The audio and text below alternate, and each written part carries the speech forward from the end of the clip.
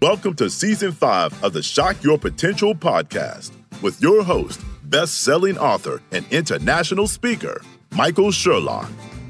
The Shock Your Potential podcast is dedicated to entrepreneurs looking to up their game, increase their income, and scale their businesses to new heights.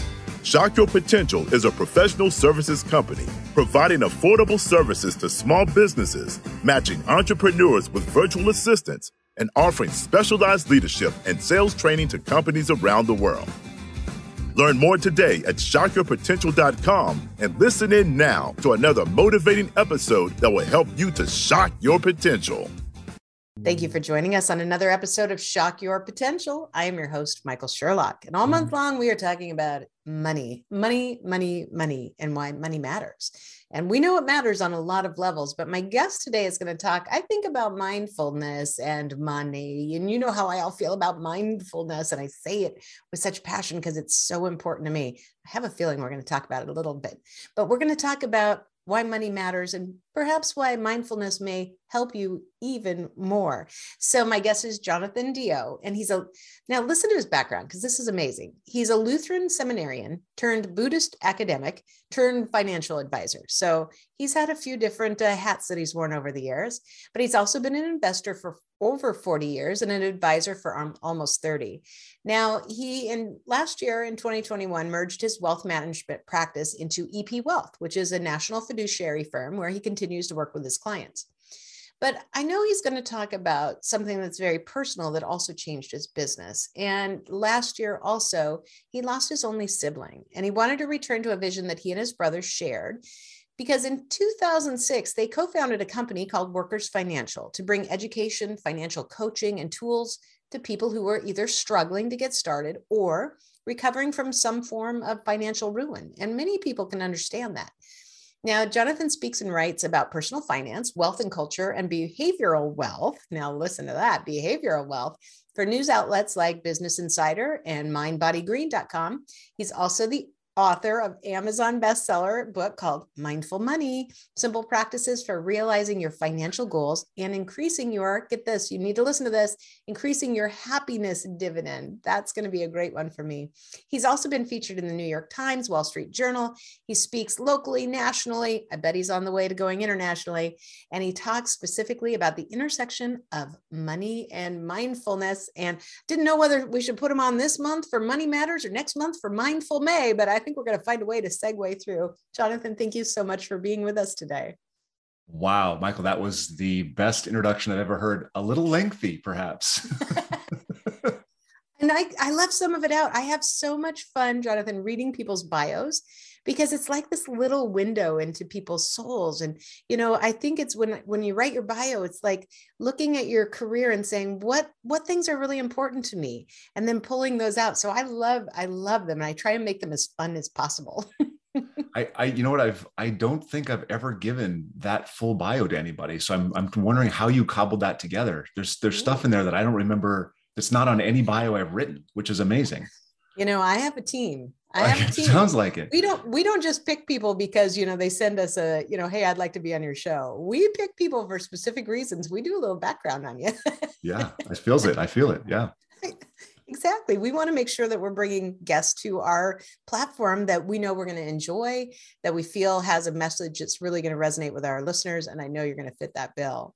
So I hit the highlights of your impressive resume, but tell us a little bit more in your own words about you, your businesses, and your mission, and how you believe this will help people to shock their financial potential.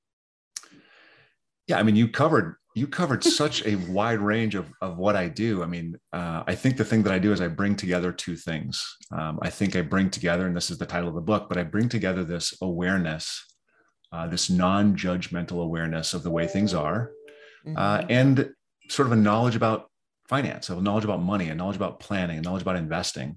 And I think that most people get it wrong. Even most advisors, I think, get it wrong because there's things that we spend so much time trying to predict and analyze that are not predictable. We cannot tell what thing happens next. And just as a quick example, the Ukraine gets invaded by Russia, and people get upset and they get bent out of shape, and they say, hey, let's sell our investments. But you know what? they could be at peace tomorrow. You have no idea what comes next. Right. And that leads us to be less judgmental about every situation and make better long-term decisions. And that's how finance works. It's also, frankly, how happiness comes around. That's where that happiness dividend comes from. I love the happiness dividend. I think that's such a great term. And I really appreciate that you're talking about helping people recognize and talk about money and investments and finances and all that without judgment, because there's so much baggage we all carry around with us, whether we think we have enough or we don't have enough, or, we're not making good decisions or we made bad decisions. There's so much judgment in that, judgments of ourselves, judgments of others, what we think, it means to be them. And that's a lot of extra baggage to carry around on all the other baggage we're already carrying around. Yeah, no doubt. And politics doesn't help this. And the us versus them doesn't help this at all. But I've worked with clients that have $80 million. I work with clients that have $10,000 in an IRA. I work with clients that are $250,000 in debt. So they all have challenges. They all have issues. They're all, frankly, of course, we'd all rather have the 80 million, but the happiness factors, the factors that determine well-being, they're not unique to people with money. It's how do you get more out of life? How do you make better decisions for you and your family from where you are, knowing and really seeing that we're all becoming, whether you have 80 million or $200,000 in debt, you're becoming, and your humanity is becoming. And that is okay. Wherever you are, that is okay. Let's move from there. Let's figure it out. This last weekend, my husband and I went to Rhode Island for a long weekend. Never been there. That was one of my last states to hit. And we wanted to go, we stayed in Newport and we toured a couple of the Vanderbilt mansions. And it's really interesting because my husband's finished the book and I'm reading the book right now that was written by Anderson Cooper about how he finally decided after his mom passed to research the Vanderbilts. Because he's like, I didn't grow up with that money, but people knew the name. So they assumed we had all this wealth. Well, they had enormous wealth and then lost it, lost everything. But walking through some of those mansions, I was judging those people because I'm like, how could you have this kind of excess where you have people who've literally taken gold leaf on an entire ballroom? Like, it just is massive. And then I stopped myself and said, you don't know what they were doing. You didn't know what, you don't know what that price tag was. You didn't also know what they were facing or what they were trying to accomplish, but it's really hard sometimes. And then I'm like, you have nothing to say about that. There's times when you were flat broke. So I'm trying to have a little less judgment of myself too. For sure. I don't know. Gold leaf, you can judge the gold leaf ballroom. I think you can judge it a little bit. They had in the Marble House, which was one of the second houses, that an entire bathtub that had been carved from one single piece of marble. And you had to fill that up 4 times before it would get warm enough to stay warm to have a bath. And I'm like, I'm going to judge that a little bit, but I really want to be in that bathtub. You can judge the bathtub, and you can judge sort of the choice of an expense given the lack you see other places. But you have, you have to admit, you have no idea the other decisions, other things that they face. And it's not that their lives are easy because they have money. It's just not the case. Like life is tough for all of us. Yeah. And one of the sound bites, because you did like the audio tour, one of the Vanderbilts said, people don't understand the burden you bear growing up, heir to a fortune. Because, and, one of the women said too, you don't know if anybody loves you for you or just for your money. And so, they're just different crosses to bear. But let me ask you, so I really love this is a really different approach to talking about money with people. Did this come because of your background? Did your background kind of flow into this? How did this merge to come to this level of a passionate business for you? So it is really, I have this background where I meditate a lot and I really think about the meaning of life, and I really think about what makes people happy and these kinds of things. And then I entered the financial world and I became an advisor, and I was a broker on Wall Street, and I was, selling mutual funds and stocks and municipal bonds or whatever I could sell because I was trying to earn commissions. Right. And what I realized, and this probably took me 8 years to figure out, everyone that says they know what's going to happen next, everyone that's that's like prognosticating the next economic outcome, whether it's positive or negative, or that's saying, hey, my fund is going to be better than that fund, or what I'm doing, the way I'm investing is going to be better than that. They're all predicting things that are not predictable. Right. And so the concept of the application of mindfulness, the non-judgmental awareness of the present moment to finance sort of became natural. And I very early on started writing the book in 2009. And very early on, I'm thinking, okay, this is the thing, right? I really need to embrace this and go forward. But I was scared because I was scared of the judgment of my peers. I was scared that they'd be like, this is squishy, this is soft. You can't say this in finance because finance is, it's math and you can figure it out. You can answer the question, you can do the analysis, and you can't. And I kept saying, well, maybe I'm wrong, second guess myself. No, I don't think I'm right. Maybe everyone else says the other thing. How can I believe what I think when I think? But over time and, understanding behavioral wealth and understanding behavioral finance and behavioral psychology, we're all snowed. We all believe we can predict, and we can't predict. And so it took me until I think 2019 to rename my firm Mindful Money. And I was like, all right, this is what I believe. This is where I'm going forward. Wrote the book. The book was published 7 years later, 2 years after that. So it's like 10 years since I made the decision to believe in it that I finally renamed the firm and embraced it. So you were an overnight success. Hard road. Well, and it's interesting too that, you talk about reflecting on that and is this the right thing? And what are people going to say, which is all about what you lived it and breathed it, but you're helping other people recognize it. Cause that's the whole point of mindfulness is right. Not that you're perfect at meditation, but that you recognize when you are out, deviating from mindfulness. So that awareness is really, really important. And I can see how that would come to play in helping people make some better long and short-term decisions. Yeah. I mean, the foundation, the reality is, and this is, I love saying this because everyone always doubts it, right? But the reality is you can have better financial outcomes if you do this the right way. And the right way isn't predicting what happens next. The right way is knowing what your goals are, focusing on planning and pursuing the plan, not, literally ignoring the fact that Russia invades Ukraine or that the election cycle or what's going to happen. Because Obama was president, markets went up. Trump was president, markets went up. Biden's president, markets are going to go up then too. Markets don't care about the political environment, right? And so we don't need to get bent out of shape in terms of our finances about those issues. And so separating it all out and focusing on the long term, knowing what you want, pursuing that, ignoring the noise, you get better outcomes, both financial outcomes and, again, your happiness dividend. I was thinking about how long ago I worked for a credit counseling agency, nonprofit, and I was head of their education department, and so I did a lot of adult classes, but I did a lot of high school and junior high classes on everything for how to prepare to buy your first car, for budgeting, when you're used to actually balance your checkbook. Nobody balances a checkbook anymore. Nobody has a checkbook anymore. But I know, talking with kids about money was challenging enough because in their mind, you just get more and then you're happier. And trying to get them to think about planning was really difficult. But as you're talking, I'm thinking, how much more powerful would those classes, money management classes, be now when the world is more aware of mindfulness and you can use the terminology and help people to understand that you're not just trying to tell them how they should manage their money, but help them make decisions based on really what they want to accomplish, not just right now, not just what I want right now. What I want right this moment is different than what I want later. And how do I see that more from a mindfulness perspective instead of a delayed gratification perspective? I don't know, I'm getting a little fluffy on this too. No, you said something that's really, really important. And that's people aren't capable of planning for a future that they can't imagine.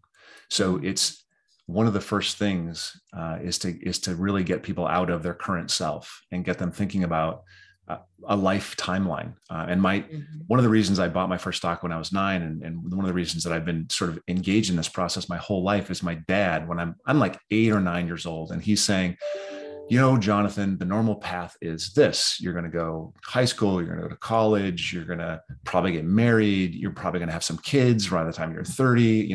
He had me when he was 30, his mom had him when she was 30. So it's like, there's this process that lives just kind of follow. And so you should think about that. And so he got me out of my current self at 9 years old, thinking about what it was going to be like when I was 30 and I had my first kid. And so if you can imagine that, then you can plan for it. What do I want my life to look like? And if you know what your life will look like or what you want it to look like, then you can make some rational choices. But if you're just flying by the seat of your pants, then social media, whatever you see on social media is the thing you're going to pursue. Right. That's true. That's very true. Wow. That's a pretty deep conversation for a 9-year-old. So you're going to do this, get married, have a kid, 30 years. I know. He's a serious guy, my dad. Serious guy. Love him. I was just telling the story to somebody I was interviewing for this series yesterday. And it was a great memory because I remember that when I was in my, like 8, 9, 10, and I had my first savings account. And that was at the time when interest rates were very high. So I thought every time you put money in a bank, you got 13% interest. I was like, this is awesome. I had no concept of what houses cost or any of those things.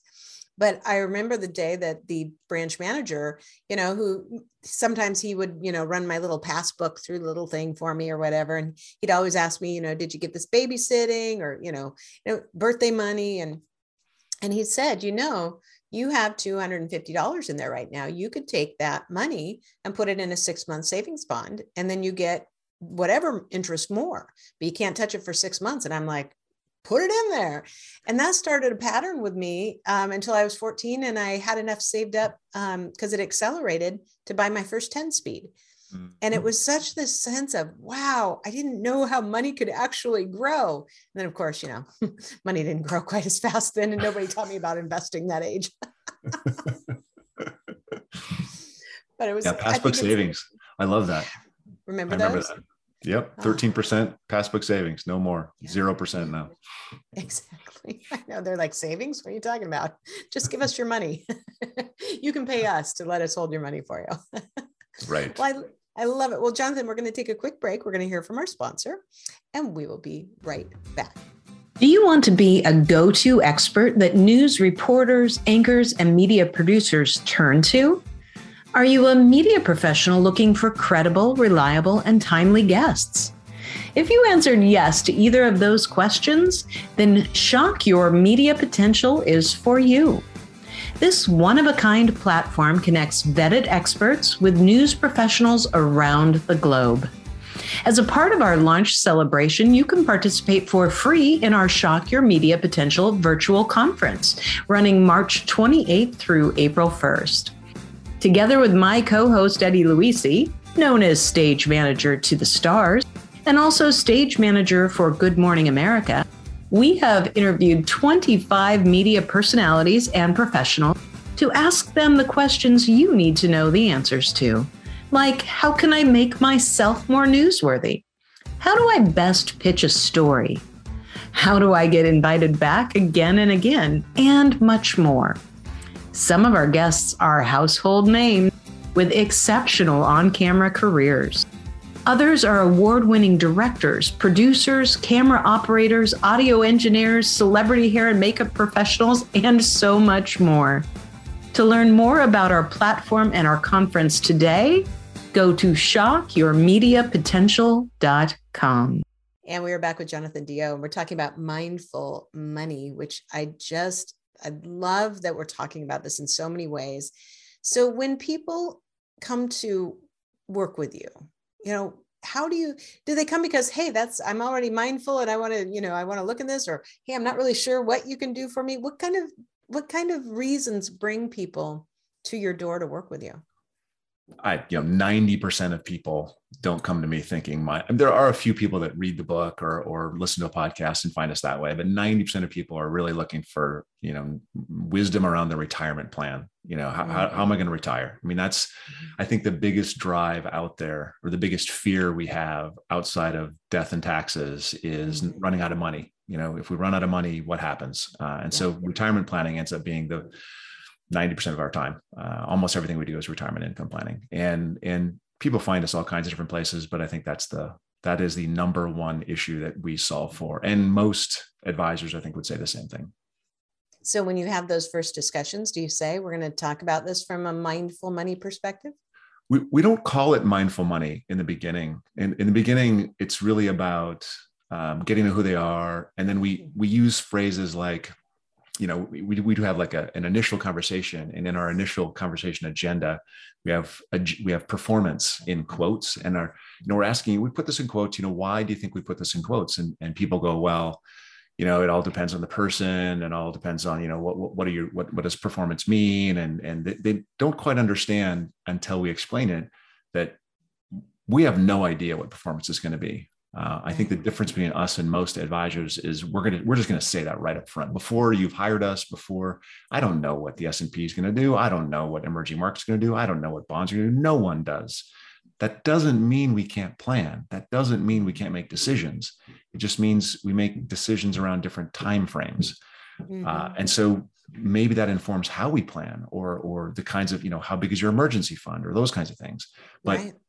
But the question of how does mindfulness, or when does mindfulness come into play? We're talking about ideas of mindfulness without naming mindfulness in the very beginning. And then eventually, they get a book and they go, oh, I get it now. You're like, and before our next session, take my book. Yeah, exactly. Here's the book. Enjoy. Exactly. Well, and I think that's, it makes total sense that you kind of get people to think about it without asking them to think about it. But those are the questions that get people making different decisions. I know that, my husband and I right now are finalizing our trust, and the questions and the dialogues that we've had about them. And we're really very open in how we discuss money and what we're planning and what we've been working on. But it's interesting, the different discussions that we've had, and it's really led to some deeper discussions about, histories with money, and lesson things that, you're taught as a child, and those things that, that creep up in the back of your head that you don't always think about. And when you pay more attention to them, you start to understand yourself a little bit more, which may also help you make decisions, or at least have better discussions with your partner, with your advisor, to plan for what you really want, not what you've been maybe conditioned to do or to think about. I mean, if you're doing a trust, it probably means you have kids, I'm guessing. And if you have kids, wow, that opens up all kinds of more conversations, what happens with them after you. And then it becomes, is your sister better, or is my sister better? Like, who's going to actually end up raising them? And those questions get really deep. Well, even that, all ours are grown, which is good. But even more in there is that one of them's mine and two of them are his. So then you've got all kinds of dynamics, and, and we've had some really good discussions about where each one of us were when we came to the marriage, and, what does that mean? And how do we acknowledge and respect each other for where we are in those places? And that, none of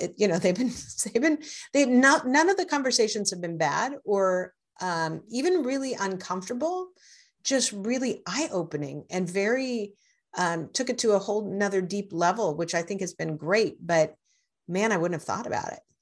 Yeah. It's so interesting, because people think, oh, an advisor is there to pick investments and time the market. And that's not at all what advisors do. Or I should say that there's a whole bunch of advisors that claim that that's what they do, but that's not the value an advisor can provide. The value an advisor, and in this case, an estate planning advisor, can provide is just, how do we contextualize this issue in a life that's complex, that has lots of moving pieces, that has, in your case, 2 kids from one marriage, 1 kid from another. How do we do this? How do we make this make sense and make it fair, make it work, allow us to love each other in this, series of questions? How do we do this? And that's, wow, an advisor or someone that can actually guide through that process is huge. Yeah.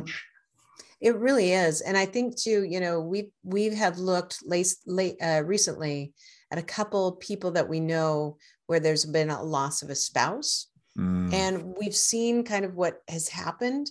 And that's really also driven some conversations about, wow, we never talked about those kinds of issues, or, gosh, I wish, I wish somebody had talked to them about it, because there's a lot of people that don't make these long-term, maybe some of these tougher decisions because they're uncomfortable. Yeah. And it's too bad, because there's repercussions that can last a lifetime after that. Yeah. My brother was a I mean, I've always been, I was the firstborn, you know, I have lists upon lists upon lists. I have things I do, I check off the box.